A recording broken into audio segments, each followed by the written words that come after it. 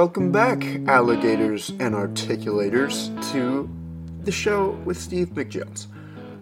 This is a very special episode for me because I'm releasing a dual thingy here, bumping me up to 10 episodes. So I just kind of want to use this as a checkpoint episode, and I haven't done one by myself in a little bit, and I know that some people prefer those ones over ones with guests, and that's kind of a lie because I've never heard that before.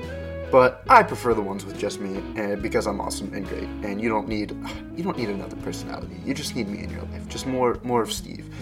And that's also a lie because I don't even need me. Anyways, this is all about meditation and my process and experience with meditation and how it's helped me. And I do recommend it as a thing that you try out at some point.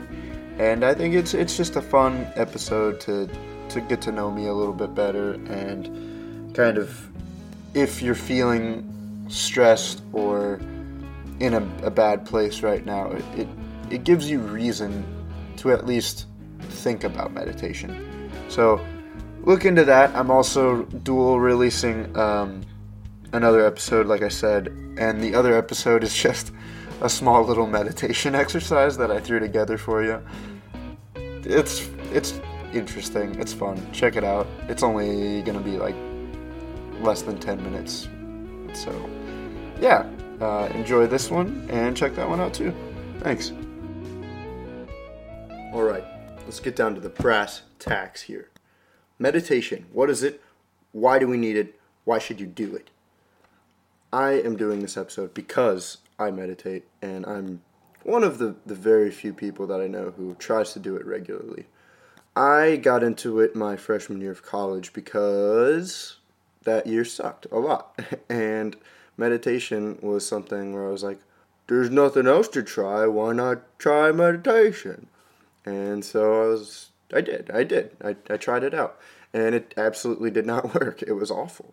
You just sit there. I mean, I tried to read up on how to do it online, and you just sit there and you're like,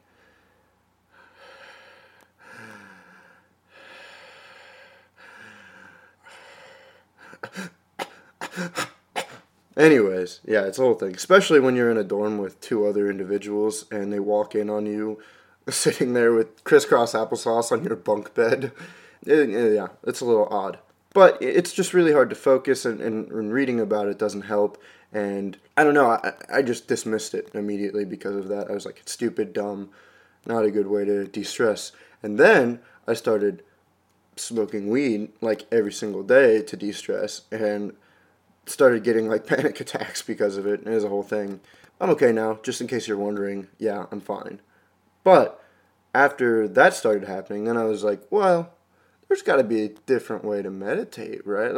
I don't know. Maybe I should try it again, just because, I needed a switch up. I needed something to make my life easier, I guess. And I came back to it, and what I found was there were apps with there's this Headspace app where you take 10 minutes a day, and it's actually pretty cool. It gets you kind of in the rhythm of it, and kind of, it gives you a feel for it, but still, I did the app, and I did it probably maybe 3 or 4 days in a row, and then kind of just farted out on me. But I did like the guy's very soft British voice, and this leads me to how I actually started meditating, which was through this guy named Michael Seeley on YouTube, who has a very, very in-depth channel he's probably got at least 50 videos. I don't know. He's been doing it for a while. So what I did was I just looked up guided meditation on YouTube, and his was one of the first ones that popped up. And I was like, all right, I'll try this out. And I also did it while I was high because, like I said, I got high every day, which, again, is a bad habit. You shouldn't do that. I can come back to that. But I got high and I laid down to do this thing. And this experience that I had through this first real meditation, even though it was guided, it was very mind-opening. I literally felt in my mind a whole journey that I went through. He talked me through it. And you have to realize the thing is with guided meditation is that you don't it's not you don't have to think about exactly what they're talking about. You can let your mind wander and do what it wants to do, but they're supposed to guide you on a way into a spiritual journey. It's not this long walk on a beach where you meet all your friends and you meet your inner child or whatever. But if that's the way that they do it, then maybe that works for you and maybe thinking about that helps you out. But to me, my mind went somewhere else where I saw all the thoughts in my head and all the positives and the negatives and everything just mixing together, and the negatives were winning. And what meditation really, in the end of the day, what meditation really helps you do is kind of take a step back and see those thoughts swirling around inside your mind. And to be able to detach from those, even, that's just the first part of the whole process. Detaching is a very important step because not a lot of people can do that. But that's not the whole thing. So I was able to detach and see the swirling, and what I realized is within the swirling, there are good memories that stand out, that can stand out. And those ones you kind of have to cling to, even if it's just the smallest amount if it's the sprinkles on top of the chocolate and the vanilla. I don't know. That metaphor was lost. But you have to grab onto those little things. There's this guy from Lebanon, my hometown, named Brendan Pinkerton. Shouts out BP. He was somebody my freshman year who I didn't see a lot because his first semester he wasn't my first semester he wasn't here, and the second semester he's a busy guy, has a lot of friends, does improv, whatnot. But the way that he said one word, he does this thing where he goes, right, and it's just so like matter of factly dumb but smart. I don't know. He's doing it to be funny, not to be like a sarcastic asshole. And I don't know, when I hung out with him and he did that, it just made me smile every single time. So through this meditation process, that is the first one that I did. That was one memory that kept coming back to me for some reason. It's kind of weird because it's just this guy that I really didn't start hanging out with until my senior year of high school, freshman year of college type thing. But again, it was just one small thing that made me kind of chuckle and smile, and I saw it within all these positives and negatives. And there are plenty more. Like I have some with my family and my best friends that would come out. But what I realized is you have this whole database of happy memories that'll make you laugh or make you smile or put you in a positive place. And you also have a database of every other single memory ever, whether it's negative or neutral. They can all be accessed if you really try, especially if you realize, again, if you're able to detach and realize that you have those accessible at any moment when you need them. So, to get into the trippier part of the first experiences, I realized that like all of those happier memories kind of detached from the swirl within my mind, and they started, they slowly became part of a database around my heart as opposed to my mind.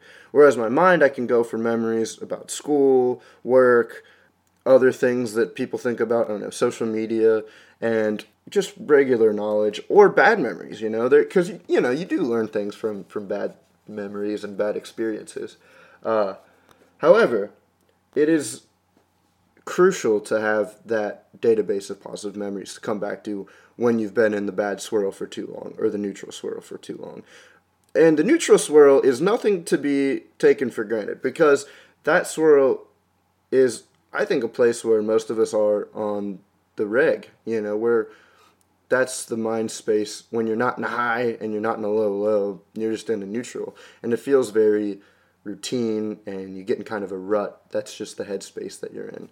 And I don't know, I think this whole process of doing that and opening that third eye to be able to detach from everything is very relaxing in a way. I look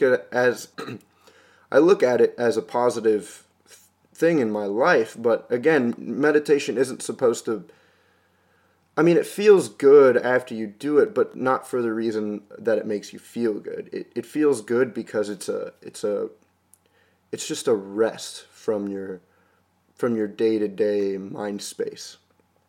And that's something that I'd not really ever experienced before, and I think that's why it was so profound to me, and why I want, I do recommend it to people. I'm not one of those guys that's like, hey, have you tried meditation? I'm going to send you this video, and blah, blah, blah. But, I'll bring it up and like, yeah, I meditated the other day, or, I mean, I don't even do that a lot, because that's even kind of dickish, but if it comes up in conversation naturally, I mean, the other day, last week actually, this girl at work was talking about how she got dumped and how had to work, and she had to push through everything. It was very hard, and I was in the room, and she was like, "How do you like? Have you guys had any lovers or emotional things happening recently?" And I said, "Nope, not one."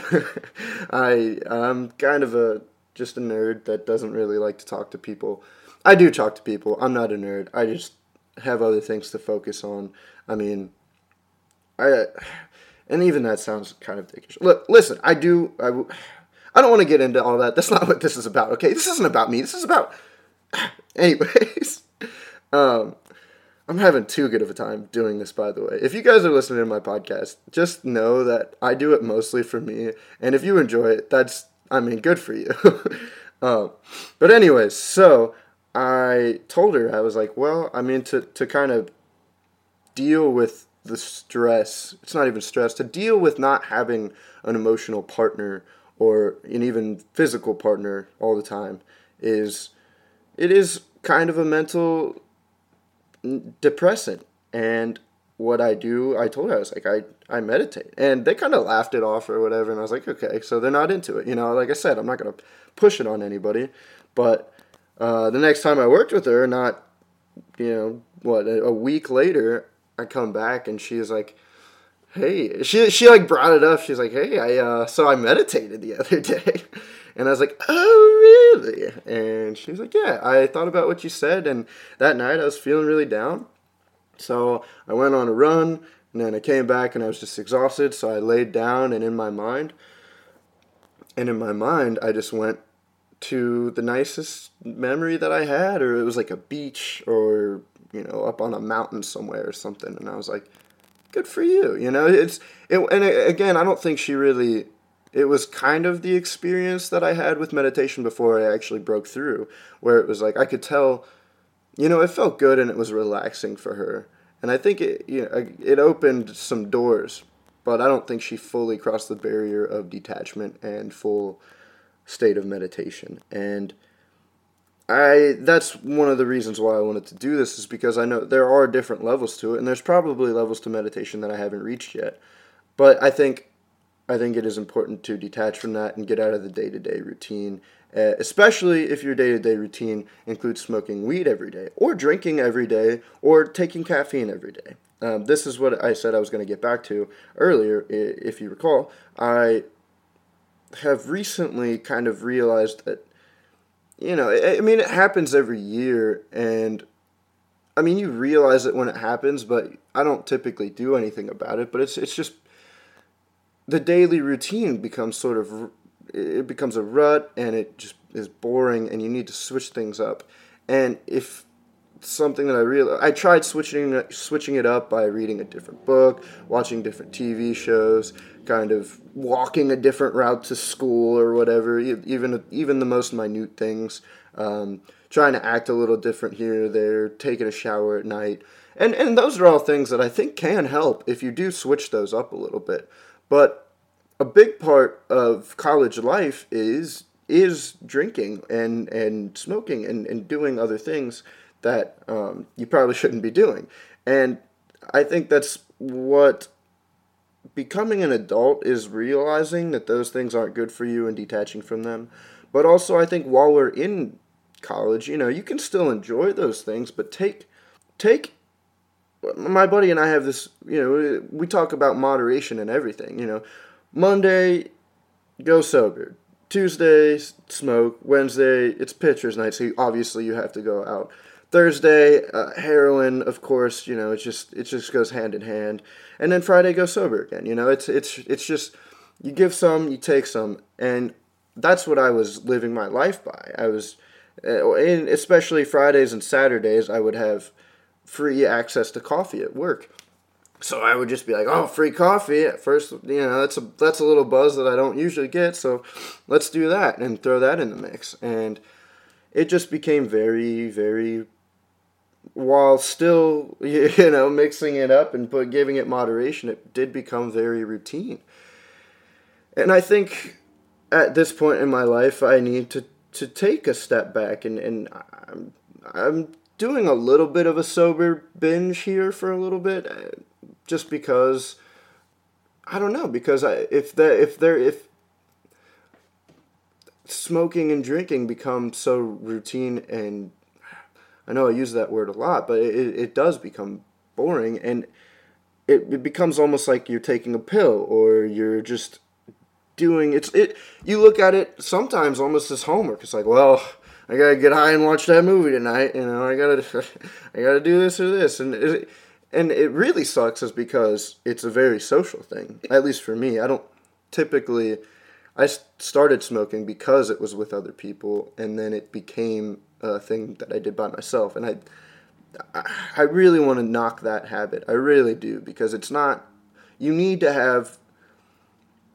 Well, that's again what kind of made me come to the realization, is that I was just tired all the time, and it just felt like I was constantly going and going, and that's because even the nights where Sunday or Monday night, when I didn't have anything to do, I would chill out and I'd smoke and watch a movie, and that felt like relaxing to me, and it felt good while I was in it. But then the next day, it would still feel kind of foggy in the head, and you'd feel that not like but it's like a cloud over your day-to-day life, and it's like, oh shit, it just becomes like everything is dragging. And so yeah, I just decided to do a little sober binge, and where I think it actually has been helping a lot, because the days where I don't do anything and stay in, and I'm completely sober. I went to bed at like 10:30 last night, which is crazy for me. I mean, it's not crazy, but for a college kid, and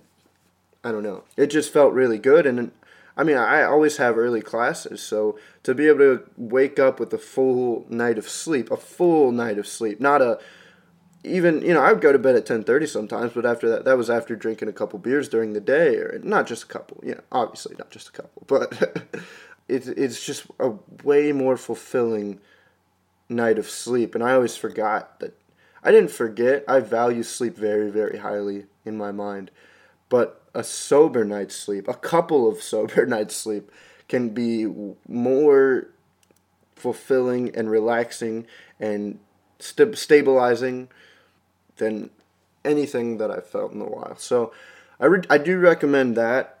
Meditation, I did want to mention, I have to give a little bit of credit to my favorite band, Weezer, because Rivers Cuomo, the lead singer, I looked very, very heavily into them, especially my freshman year when I had all that downtime and I was negative and in a bad space or whatever, because I knew I liked Weezer. And fuck you, they're an alright band, okay? They helped me when I was a sophomore and peaking in hormones, so deal with it.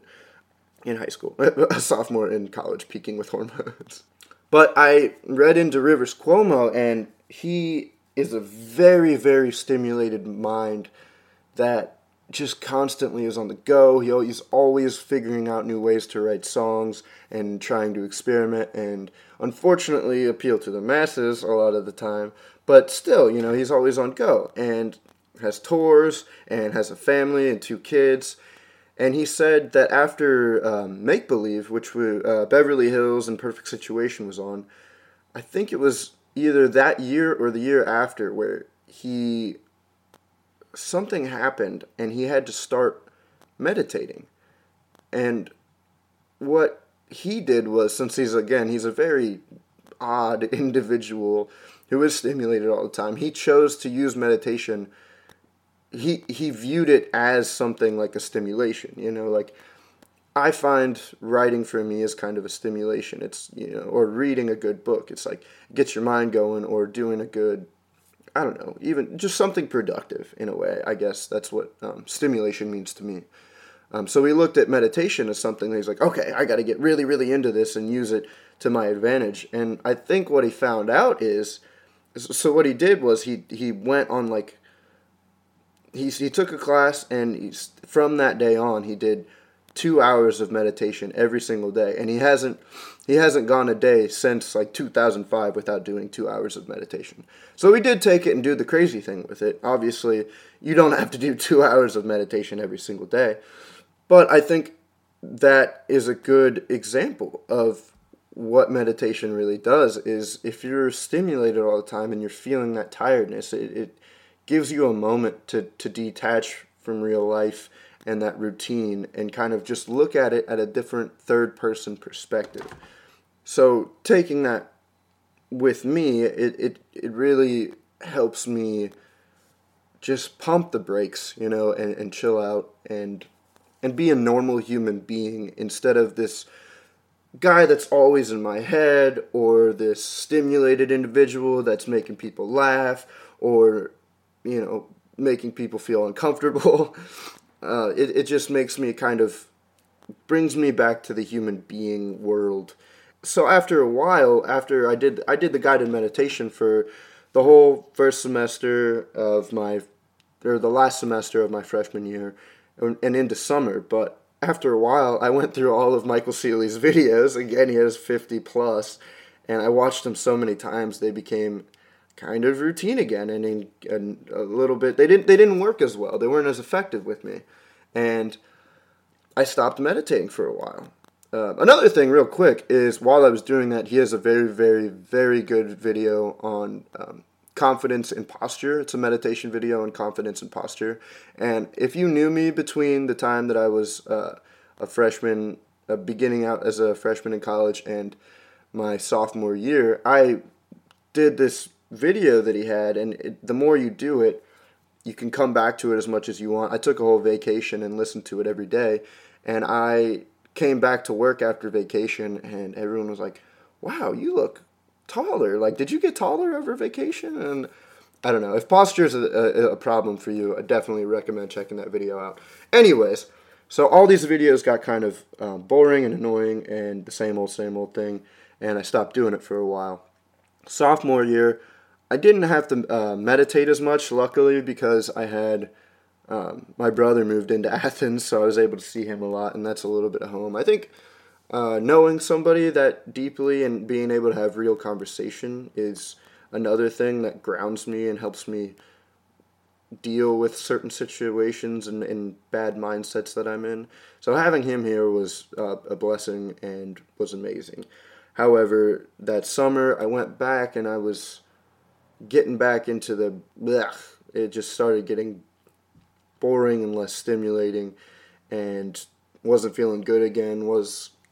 I was looking forward to junior year at OU, but just in a different way. Like, I was ready to get back into the productive mindset. But anyways, that's when I found this guy, Alan Watts, which again, he is actually getting way bigger than I previously thought. I thought he wasn't that well known of a figure, but I think now he's got books that are getting republished, and I've seen my friend Abby Richter and her brother Josh Richter have started a podcast all based around Alan Watts' teachings, and I think he's getting a lot bigger. And what Alan Watts showed me is that there's a psychological, instead of that guided meditation way of getting into that state of being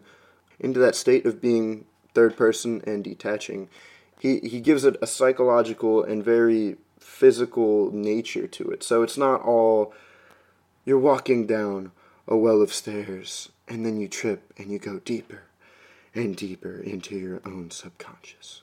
It's nothing like that. What Alan Watts does is he takes the realistic concept that we can grasp as human beings in our mind of taking noises and taking breathing and putting us into a meditative state of just being and realizing that we are all just part of this one happening and one thing that's going on. We aren't creating the world and the world isn't creating us. It's all just happening. Anyways, it's all very hippy-dippy bullshit, but also it does help a lot. And so it really got me back into the meditative state. It took me into just hearing this guy talk. He is so intellectual and calming as a person, and he does this funny thing when he gets, like, he puts little jokes occasionally into his lectures, and his voice will get all squeaky, and he's like, well then what's life mean? I don't know. You have to check him out. Or don't, this is just me. I don't expect a lot of people to listen to this because meditation isn't a very widely dealt thing yet, and it is hard to get into. But the whole point of the whole thing is to definitely give it an option. If you are feeling, definitely see it as an option. Because if you are feeling tired or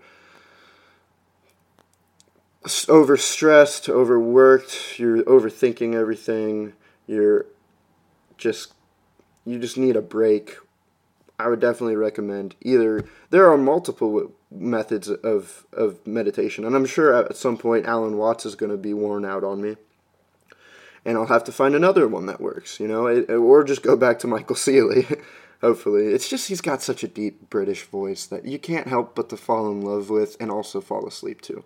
So, check it out, listen to it, try it out. I just wanted to share this message because it was such a helpful thing in my life, and I think it could help anybody who sees it as a potential option. It could help them out as well. So thanks for listening.